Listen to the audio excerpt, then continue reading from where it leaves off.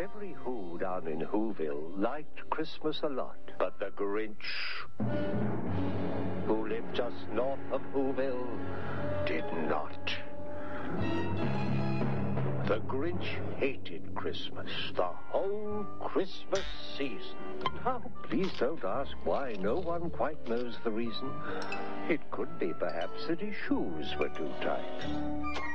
It could be his head wasn't screwed on just right. But I think that the most likely reason of all may have been that his heart was 2 sizes too small. But whatever the reason, his heart or his shoes, he stood there on Christmas Eve, hating the Whos, staring down from his cave with a sour, grinchy frown at the warm, lighted windows below in their town. For he knew every Who down in Whoville beneath was busy now, hanging a holly Who wreath. And they're hanging their stockings, he snarled with a sneer. Tomorrow is Christmas. It's practically here.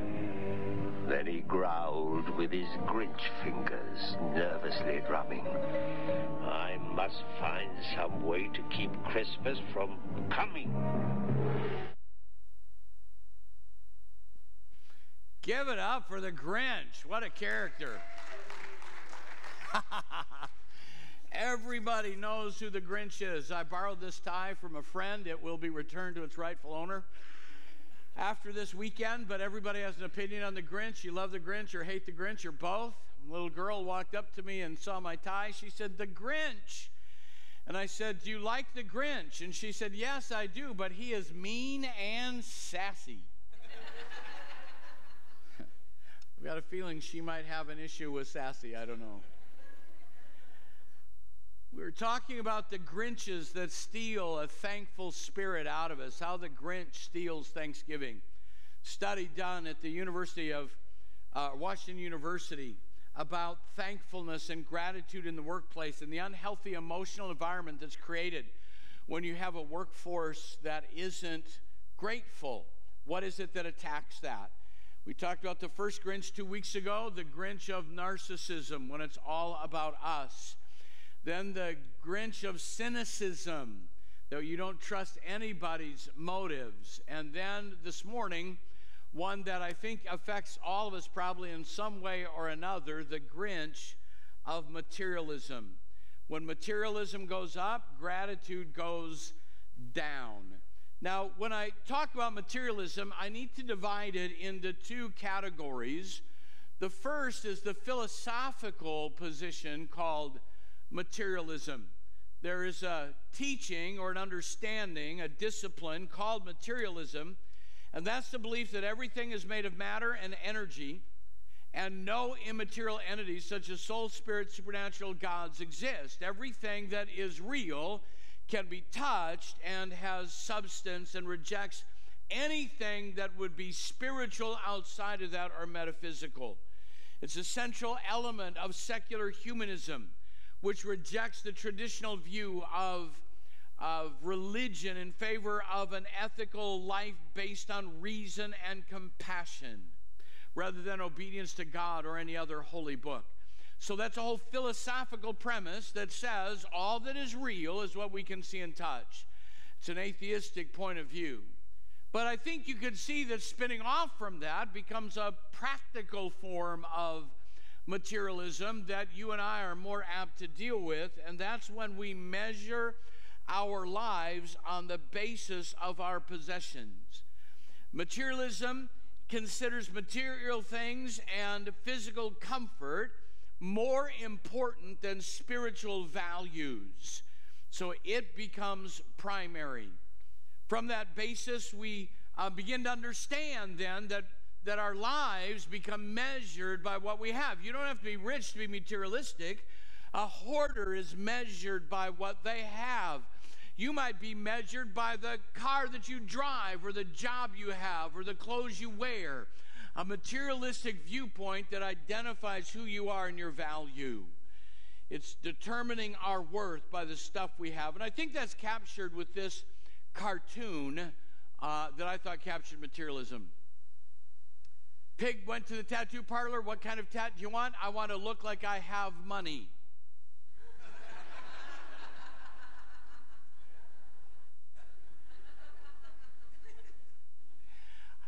I don't have to have any. I just want to look like I have some. And I won't ask you to raise your hand, but I'm sure many of us have been in a place that we wanted to look successful.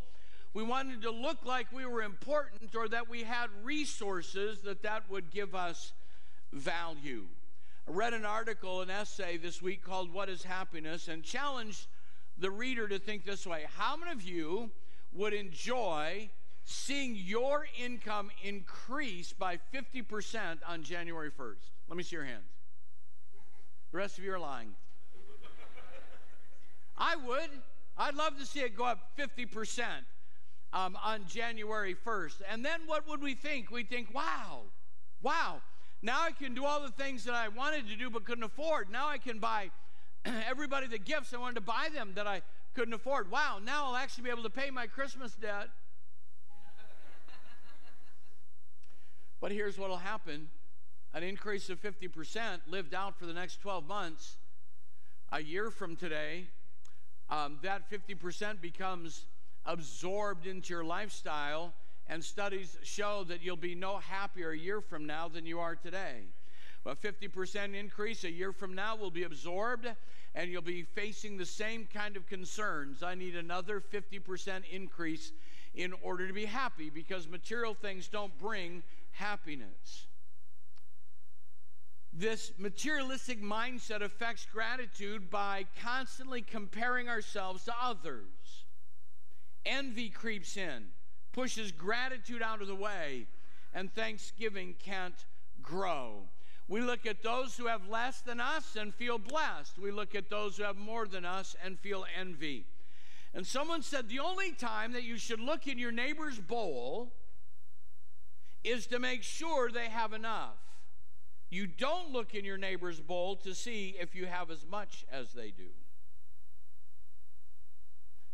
Now, I do need to tell you that I have an advantage over all of you. I know on Monday what I'm going to preach, and I have a week long to repent and get prayed through. And I'm going to admit to you something. When my wife and I go out to eat, we rarely order dessert. In fact, I should say it this way. I almost never order dessert when she's with me.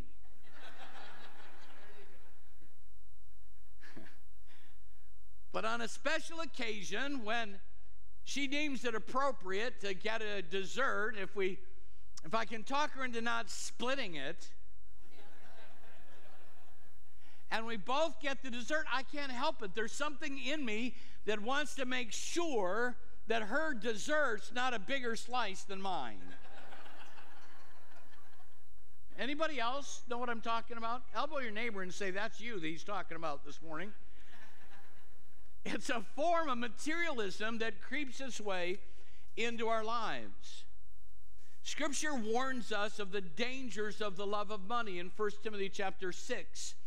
People who want to get rich fall into temptation and a trap, into many foolish and harmful desires that plunge men into ruin and destruction. For the love of money is the root of all kinds of evils. Some people, eager for money, have wandered from the faith and pierced themselves with many griefs. So you have to wrestle with that. It's not money that's evil, and for charismatics, we have to talk about that, because we believe that God wants to bless us and that God wants to prosper us. But you have to understand the cycle that belongs in. God wants to bless you so that you can bless others and bless the kingdom. And as long as you're blessing others and blessing the kingdom, that cycle can continue. I've shared this before, but it was a shocking moment for me when I felt prompted by the Spirit to pray for people in the church who were having financial problems. And I said, I'm going to pray for you that God will bless you in some supernatural way that you don't know about. Money will come from a source you had no idea was coming, a complete surprise, if you'll give 50% of it to the kingdom, because you didn't know it was coming anyway, and you're willing to give half of that to the kingdom. And I was stunned when less than half, about 25%, were willing to let me pray for them. What does that tell you? It means we have a materialistic heart. If God's going to bless me with a surprise. He probably knows I need all of it. That's the materialism that speaks. It's not that the love of money produces all kinds of evil, but out of the love for money, there isn't any evil that can't grow in that seedbed. Do you understand what I'm saying? When you love money, it can produce every kind of evil under the sun. So it's not having things that's the problem, it's whether or not things have you. Does it own you? If material things are what you're talking about when you say, I'm blessed, then you have no idea what a real blessing is. Someone else said, if you want to know how rich you are, find out how many things you have that money can't buy. Materialism gets a hold of us. Loving money for what it can do for me and how it defines me is the problem. And we have to really guard against that. It's destructive. So how can we guard against that? Because it destroys gratitude. We're constantly comparing with what others have. We feel like we don't have enough. We deserve more. How do we stay away from that? Well, I think the best place to look, or one great place to look anyway, is Jesus' interaction with the rich young ruler. It's in the Synoptic Gospels, but we'll be looking at it in Mark chapter 10. Now, let me clue you in on something about when I'll put verses on the screen and when I won't. If I'm going to be in one place in Scripture and not move, it won't be on the screen because I want you looking at your Bible. So if you have a Bible or digital device, you won't find it up here. I want you to look at the Scripture. But if I'm bouncing all over the place, it'll be up there because I don't want to wait on you. Okay? And just to keep us moving. So this morning won't be up here. I want you to look into the text, this story of Jesus dealing with the rich young ruler. How do we defend against materialism? Well, I think it starts with this question, at least in this story. How do you define what is good? How do you define what is good? The Bible tells us in verse 17 of Mark 10, as Jesus started on his way, a man ran up to him and fell on his knees before him. Now let's stop there, because to understand the story, you have to really enter into what's happening there. This rich young ruler, this leader, comes running to Jesus. In other words, he didn't bump into him at a wedding or at a social gathering. He sought him out. And when he sought him out, he ran to him and didn't engage in idle conversation. He knelt down before him to interact with him. So you have to see, this is someone who's asking about eternal life, that spiritual matters are important to him, and that he values Jesus. It's one of submission, it's one of worship, it's one of passion, it's one of hunger. I want you to feel that, because it clarifies why he reacts the way he does. He wants eternal life. He wants to worship Jesus. He wants to please him. It would appear that all of his priorities are in the right place. And he says, "Good teacher, what must I do to inherit eternal life?" Jesus' response is interesting. There are a number of ways you can interpret that. He says, "Why do you call me good?" I thought for a long time, for years, that what Jesus was doing was to deflect the statement. Why do you call me good? Look to God. There's only one that's good, except he is God. And this wasn't a rebuking relationship. This man is kneeling, wanting an answer, and I think Jesus is asking something different. Why do you call me good? What does that mean? Because there's none good but God. And if you define me as good, you're defining me as God, and you're going to be accountable for everything that follows. Remember an interaction that I had with a fellow minister a number of years ago. I had gotten to know him in the first church that we pastored, and we had some disagreement over the gifts of the Spirit and speaking in tongues and all that goes with that. And it was fine. There wasn't tension or hardness. He just didn't agree. So then he leaves the community. About 10 years pass, and I get a phone call. It's this friend of mine. He said, "I'm going through a situation that I don't understand, and I believe that God told me to call you." Now, here's something I would suggest to you. Don't play the God card with me, because I'm going to hold you to it.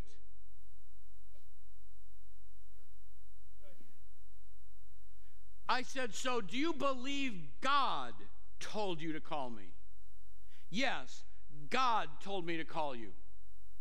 Do you think that when God told you to call me, that God knew what I was going to say to you? Yes, I believe that God knew what you were going to say to me. So then, if God told you to call me, and God knew what I was going to say to you, do you believe then that God will hold you accountable for what I'm about to say? I mean, isn't that the natural progression? It didn't go well after that. Because he didn't really believe what he was saying.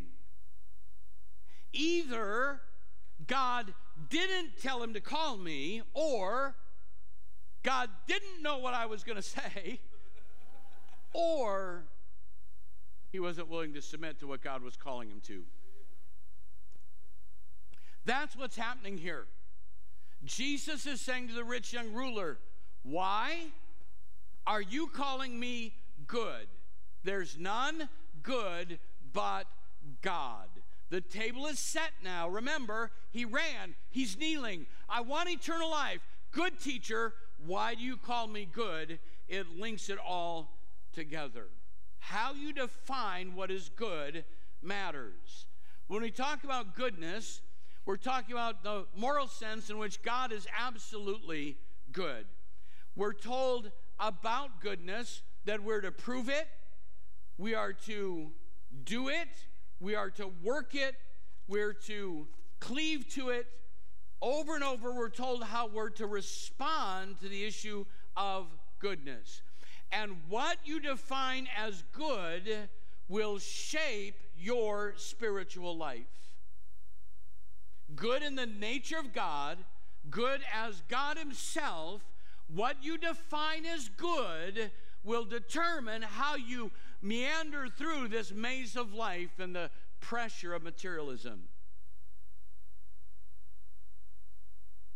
What is good has to be measured by how it impacts your relationship to God. Are you hearing what I'm saying? Young man turns 16, gets his driver's license. Young man turns 16, gets his driver's license. He needs a car, a vehicle. And his parents, who want him to be responsible, have told him that he's going to have to make payments and pay the insurance. Hallelujah. So what does he need to do? He has to get a job. The car is a good thing, and he buys a good car, and everyone around applauds him for his step forward on a good car, which is a good thing. But the job that he gets requires that he works on Sunday morning and on Wednesday nights. And so he can't be in church anymore because he has a good job to pay for a good car that's moving him away from God. That's no longer good. Are you hearing me? It's no longer good because how it affects your relationship to God. That's not a new story. I remember hearing a youth pastor many years ago saying there are two four-letter words in youth ministry that destroy kids. It's cars and jobs. I have to have a job to pay for my car, and I have to have a car to go to a job. And so we celebrate that. They're being responsible, but do you see how a good thing is no longer a good thing because of how it impacts relationship to God? Do you know ministry is a good calling, but it may not be a good thing? I've watched pastors lose their families over their commitment to the good thing we call ministry. Now, no one has put those pressures on us here, but I want to tell you what I've observed over the years. And I didn't grow up in a preacher's home. So far from it, you wouldn't even compare the two. But the Bible says, what will it profit a man if he gain the whole world and lose his own soul? The corollary is, What does it profit a man if he gain the whole world and lose his family? Or what does it profit a preacher if he builds a great ministry but loses his kids? It's no longer a good thing. I've watched pastors that were at the beck and call of everybody's whim in a church. Whenever anyone calls, leave a birthday party, leave family events, can't be home at night, can't do all of those kinds of things, and then wonder why their kids are bitter and walk away from God. Because a good thing that negatively impacts our relationship with God is not a good thing. Early in ministry, I had a number of opportunities to preach outside the local church. I was preaching in various places around the country. I had the opportunity to preach overseas, was asked to do a general council in another nation overseas, and these were starting to back up, and I'll never forget, it really irritated me. My wife had me sit down at the table and said, we have to talk about this. There's no question, this isn't a pat on my back. Don't come to me afterwards and talk about my narcissism. She'll verify what I'm telling you. Had I put a little effort into that, I could literally have built an international ministry. But she said, God called us to pastor and raise a family. And how are you going to balance that, being gone weeks at a time, traveling the world, and not be here to influence our kids? Now, some people can do that, and they make a commitment and do it, but it wasn't my calling. I'd have been pursuing something good that would have cost me something even greater. I've made some sacrifices. I've said no to some good things. And so there are times where I have boundaries. I don't let the church, and none of you are doing this. This is a wonderful church. You all get this. But I don't let the church dictate how I'm going to live my life. We have a staff. We have a team. Everybody pitches in. But I'm not going to let a good thing steal away from me my family. Hello? Amen. Is anybody hearing me? You may have a great job, but if you have to work and work and work at that great job and you're never there at your home with your kids and you're never in church, it's not a good thing. Materialism becomes more important when we define good outside of the context of how it affects our relationship to God. The only things that can be called good are those things that cause our relationship with God to prosper. Hallelujah. This will not last forever. What about, I have some really good friends. Really? Where are they taking you? What road are they walking you down? If they lead you back into alcoholism and drug addiction and ungodliness, they're not good friends. Are you hearing what I'm saying? I'm trying to say to you, how you define what is good is primary. Everything that is good has to be measured by how it impacts our relationship to God. Then second, you have to ask, what is godly? How do you measure what is godly? So now, I need you to grab hold of something in the story here. It says in verse 21, Jesus looked at him and loved him. You have to understand the environment that this interaction takes place in. When Jesus confronts the Pharisees, it's not out of affection for them, it's rebuking them.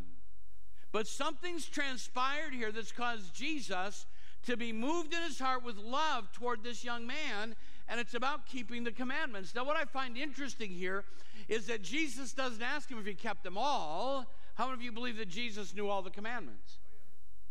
He only focuses on the ones that are pragmatic, that have to do with how you live your life. You want eternal life? Then don't murder, don't commit adultery, don't steal, don't give false testimony, don't defraud, honor your father and mother. He says, all these I've kept from my youth. I've done all these things, and Jesus loved him. Jesus loves people that behave well. I know he's a friend of publicans and sinners, but sometimes we need to forget Jesus loves people that do the right things. He loves good people too, and his heart is moved because this young man has tried really hard to do the right things and to live a godly life. But doing right isn't enough. Jesus says, with his heart moved with love. Do you feel that? You get that? His heart is moved with love, not a rebuke. He's not chastening him. He wants him to have eternal life. He wants him to make the next step. Whenever God deals with you, it's because he wants something good for you. So he says, one thing you lack, sell everything you have, give to the poor, you'll have treasure in heaven. Then come follow me. He's not saying, oh yeah, really? You think you're ready? It's not that kind of mindset at all. His heart, I want you to come, but I can see there's something standing in the way between you and I, and it's your stuff. And the only way I can get you from where you are to where you need to be is we have to get all of your stuff out of the way. We've got to move that. It doesn't mean that every one of us has to sell everything in order to follow Jesus, but the fact of the matter is that Jesus knows what's standing in the way. There's a conflict here between the good teacher and his good teaching over godliness. When I was growing up, I remember it being preached. Pastor Larry, you'll probably be able to affirm this. Don't ever tell God you won't do something because he'll make you do it. Now, what in the world? Okay, God. I mean, that way that works in my mind. Okay, God, I'd hate to have to eat a piece of pie today. You don't tell him what you don't want to do, and he's going to make you do that? Go to Africa. God, I'll never go to Africa. Now, there are things I've wanted to do. I had an opportunity some years ago to pursue, it wasn't just offered to me, but to pursue pastoring an international church in Moscow. And to me, that was like, that doesn't get any better than that. To be in Moscow, an international church, speaking English to touch the world. But it wasn't my calling. It wasn't my place. So I've had a lot of things I've said yes to that he said no to. So why would we have the feeling that if you say no to something, he's going to make you do it? Hear me, please. It's because whatever you're saying no about, you've locked in a closet, and you're hoping he doesn't touch it. The young man's face fell. It's as though he said, the thing that I've feared has come upon me. I was afraid he was going to ask for that, and I just can't give it. It's in the way. What is that you're holding on to? What is it that you hope he doesn't ask? If I were to walk around the auditorium this morning and say, what is it that you don't want God to ask you for? What would be the first thing that would come to your mind? Don't ask me for this. God, don't ask me for this. It means it's between you and him. And it's got to be moved out of the way. Is anyone hearing me this morning? Yes. What is that thing? What is that thing that gets in the way? And I shared this first service, and I don't mean it. I don't want to be misunderstood. Well, when Josh was in elementary school, just primary age, I had a dream that he died, and I saw his funeral. And I lived, oh God, don't let that happen. Don't let that happen. Don't let that happen. Don't let that happen. Then we went through a valley. And when cancer ravaged his body and God in his wisdom chose to take him home, this song resonated in me. I have found his grace is all complete. He supplies my every need. While I sit and learn at Jesus' feet, I am free, yes, free indeed. It is joy unspeakable and full of glory, and the half has never yet been told. What I'm saying to you is, you can hold on to things as tightly as you want to hold on to them, and they're not yours anyway. You can't protect them, but you can trust him that whatever battle, whatever fire, whatever thing you go through, I met with a missionary couple this past week. Some of you know Dave and Donna Collins, and it's now Donna Delp. And I'd known David Delp for some years and spent some time with them this week. And they talked about the tragedy of losing their spouse. And what's funny is they said to me, I can't imagine anything worse than losing a child. And I said, I can't imagine anything worse than losing a spouse. However you would measure it, this is what I know. Whatever valley you go through, if you've given it all to him, you can trust him all the way through. Is anybody hearing me this morning? I'm talking about you can't hold it back. You can't make it yours. What is it that if you ask for, you'd say, anything but that, anything but that. That thing is standing between you and Jesus. And for you to be what he wants you to be, it's got to move out of the way. Doesn't mean you have to lose it. It means it has to move out of the way. His face fell. The Bible tells us that godliness with contentment is great gain. In the verse in Timothy where it talks about the love of money is the root of all evil, how it begins is this way.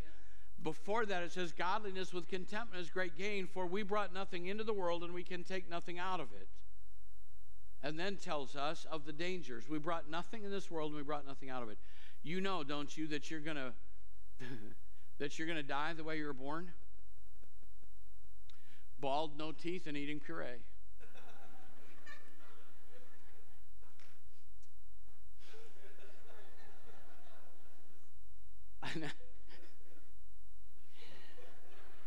I'll never forget putting one of my kids in the car seat. Those car seats. How many of you remember when I slept in the back window of the car and lived? Now you have to bubble wrap him, put him in the back seat, and not drive over 5 miles an hour. You know, you got to do all this stuff. No, it's all great. So I'm putting my kid, and we did all that, putting one of my kids in the car seat. My son looked at me and said, I can't wait for the day, Dad, that I put you in the car seat and I get to drive. I thought that day could come. That day could come.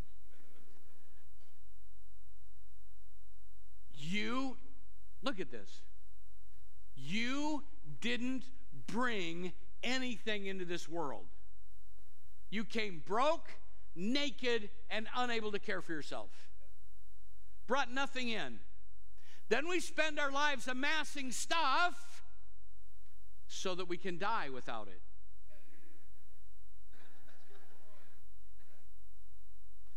Any of you remember Lowell Lundstrom?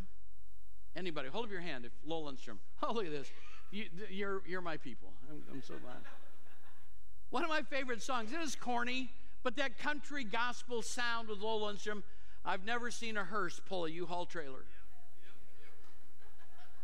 Till I did one day. I don't know what was up with that. I don't know why the hearse was pulling a U-Haul trailer. I have no idea. Didn't ask. But the point being, you leave it all behind. Now think about that. You didn't bring it in, and you're not taking it out. Why do we cling so tightly to it here? You can't hold on to it. You brought nothing into this world. You're going to take nothing out. That means it's all transient, that it needs to be used in ways that honor the kingdom and honor God. Godliness, God-likeness with contentment is the goal. And it cracks me up, some of the verses we quote. I can do all things through Christ who strengthens me. We put that on our refrigerator, and we think it means I can leap tall buildings in a single bound. I can do anything. Do you know the context for that? Paul said, I've learned how to have a lot, and I've learned how to have little. I can do all things. I can be content with a lot, and I can be content with nothing. Those are the all things that Paul says that he can do. Godliness with contentment is great gain. Then third, how do you value the gospel? So the young man says no, and he walks away, and Jesus is sorrowful but doesn't pursue him. And as he walks away, Jesus said, how hard is it for the rich to enter the kingdom of God? Then in the NIV, verse 24, children, how hard is it to enter the kingdom of God? That's a really terrible translation. The Bible wasn't written in the NIV. It was written in Greek. And you go back to the Greek language, the majority of manuscripts, he repeats the question for emphasis. He doesn't diminish it to make it palatable. You see what I'm saying?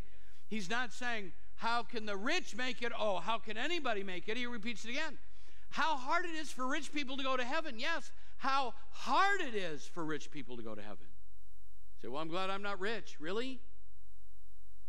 Living in America puts you in about the top 10% of wealth in our entire planet, wherever you are in that spectrum. And so then he says to them, it would be easier for a camel to go through the eye of a needle than for someone who is rich to enter the kingdom of God. And the disciples are saying, the rich can't make it, who then can be saved? I mean, the rich have privilege, right? The rich have abilities. The rich have resources. Shows how materialistic their mindset was. Now, I've heard this preached about the needle gate. That's not another scandal in Washington. But the needle gate in Jerusalem, and the story goes like this, that as you would come up to the city gates in Jerusalem, at a certain time in the evening, the main doors or gates would be closed. But the big gates that would close would have a small gate for people who arrived late. And to get through the small gate, it was called the Eye of the Needle, that you would have to take all of your load off of the camel, slide it through the door, and then the camel would have to get down on its knees and crawl through the door, that the only way you can get through the eye of the needle is if you humble yourself and lay down your baggage and crawl through. The problem with that is there's nothing in Jewish history that supports that. Someone made it up. And then it got on Facebook.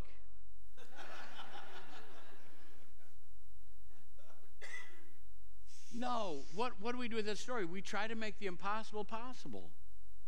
We try to find a way that what God says can't happen to say, but there is a way it can happen. Now, I can just see the disciples walking up, and I don't care how big a needle you use. I don't care if you have a knitting needle that has an eye in it that you have to take both hands to hold. You're not getting a camel through that. I can see Peter walking up to a camel and says, there's some way we can get him through here. But you can't, because that's the point. It's impossible for rich people. Why would he say rich people? It's impossible for people who get their value from the things they possess to go to heaven. But with God, all things are possible. You've got to let go of your stuff. You've got to let go of your effort. You've got to let go of your earning or deserving. You've got to just come to him and say, I'm not. Even the disciples, they say, well, then who can be saved if the rich can't? It's not about what you have. It's not about your abilities. It's not what you've done. It's not what you've earned.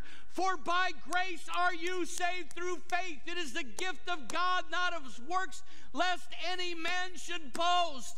You can't get through there in your own strength, and you can have all the wealth of the world, and it won't get you through the eye of the needle. It happens by a miracle of God. I've said for years that most Christians would be happier if their neighbors acted like Christians than if they really got saved. We want to get rid of bad behaviors that make our life easier.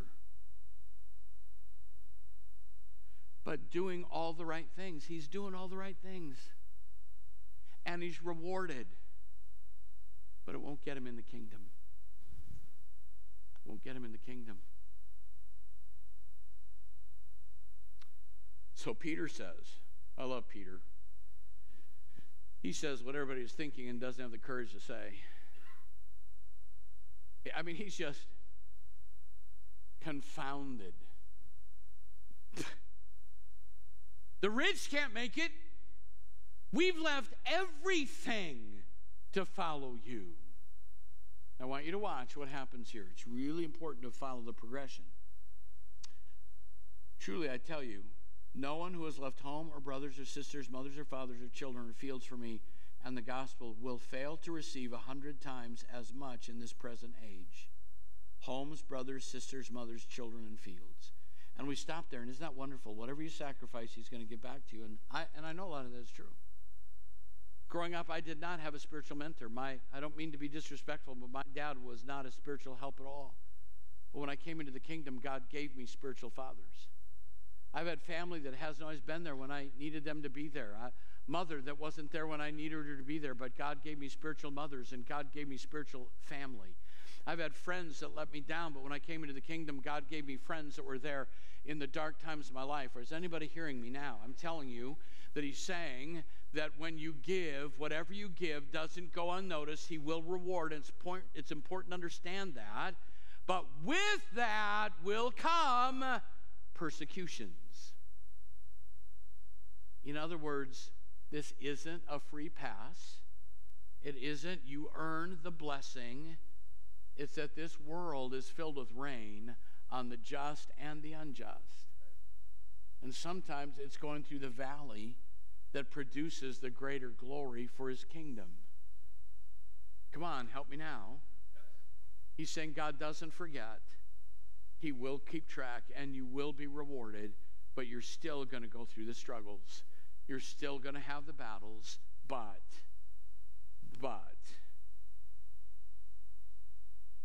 in the age to come,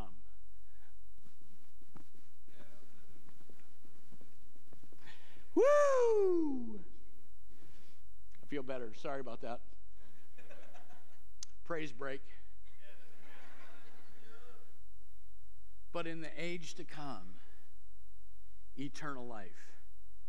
Oh, that's what I'm shooting for. Everything that I have now is going to burn, but I'm headed to a place which have foundations, whose builder and maker is God. And I'm going to live there forever. That's the goal of my life. Not how much can I amass here, but can I make it over there? And then he just has to mess it up. He says, but many who are first will be last, and the last first.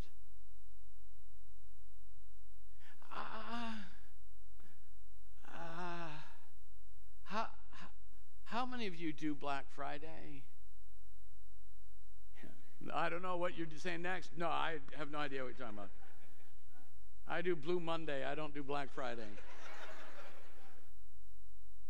Well, imagine, how many of you know there are people that do Black Friday? And some people will go camp out all day and night. So they're first in line. I've seen the pictures, tents and sleeping bags and heaters, and they're there. Now imagine that there's this great deal that you want, and you've been in the tent all night. You've been waiting there the whole time. You brought along your little fishing porta potty. I mean, you've been there sacrificing. And it's 5 minutes before the store opens.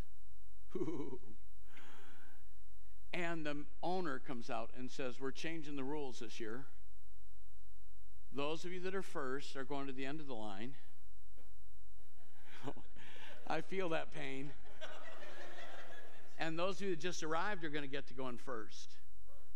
Here's how you describe that. Somebody's going to die.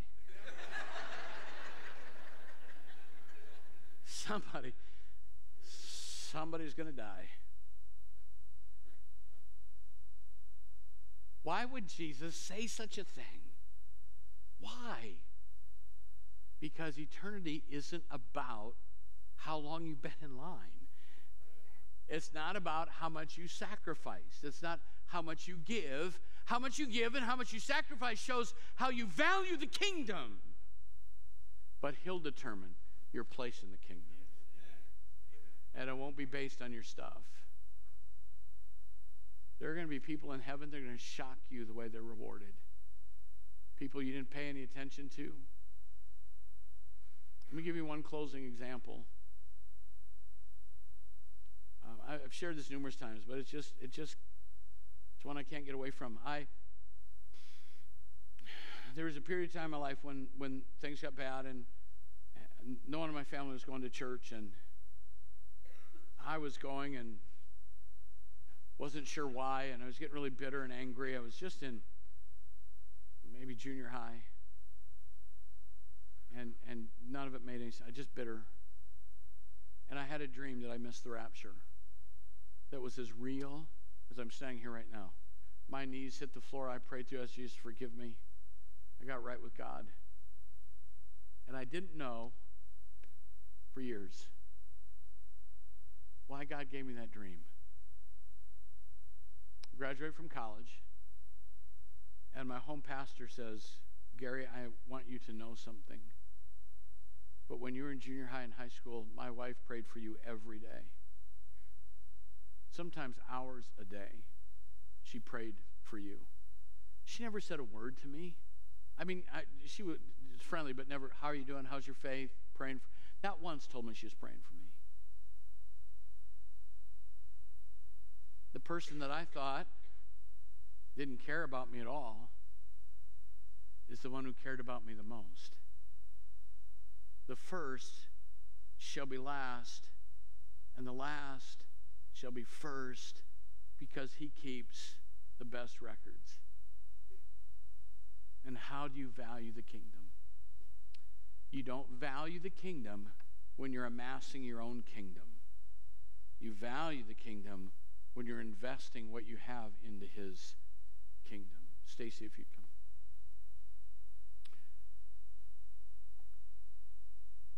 The Grinch of materialism steals gratitude because it never has enough. Proverbs verse 30 says, the leech has 2 daughters. Give, give, they cry. There are 3 things that are never satisfied, 4 that never say enough. The grave, the barren womb, land which is never satisfied with water, and fire which never says enough. The leech has 2 daughters who yell, give, give. You're driven by materialism, it'll never be enough. It'll never be enough. Goodness is defined by how it affects your relationship to God. Godliness is measured by a relationship with God, and the gospel is valued by your sacrifice before God.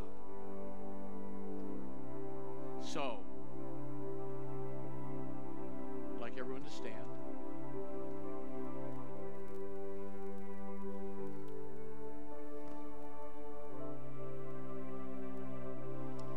I want to take just a minute for you to close your eyes and shut yourself in with God. And I want you to look around your spiritual house. What is that one thing you hope he doesn't ask for? What is it? God, would you sweep over this room this morning? Is there something we've got hidden, locked in a room that we've not been willing to let you have access to? Something that we would say, God, anything but that, anything but that. Show us what that is. Church, I'm asking you then, once you see it, would you at least have a dialogue? Because you can trust him with it. You can trust him with it. With no one looking around, if you know what that thing is, you can see it. Just slip up your hand and acknowledge that to him, would you? Thank you. Hands going up all around. Just acknowledge, I know what it is. Just slip it up. I know what it is. I know what it is. Jesus, you see our hands going up all around this room. We don't want things. We don't want materialism. We don't want our own agenda. We don't want our own temporal stuff. Even if that's people, to get in the way of a relationship with you. Show us how to surrender it all to you. Show us how to surrender it all to you. Because we want eternal life in the world to come. And we want to make a difference in the world that is. As we go into the Advent season, help us, Lord, to remember what this is all about. It's not about our stuff. It's about the redemption that you came to bring. In Jesus' name. And everyone that loves him said, amen, amen. God bless you. Turn and greet someone. Would you just encourage someone this morning? Let them know that you love them. You're glad they're here today.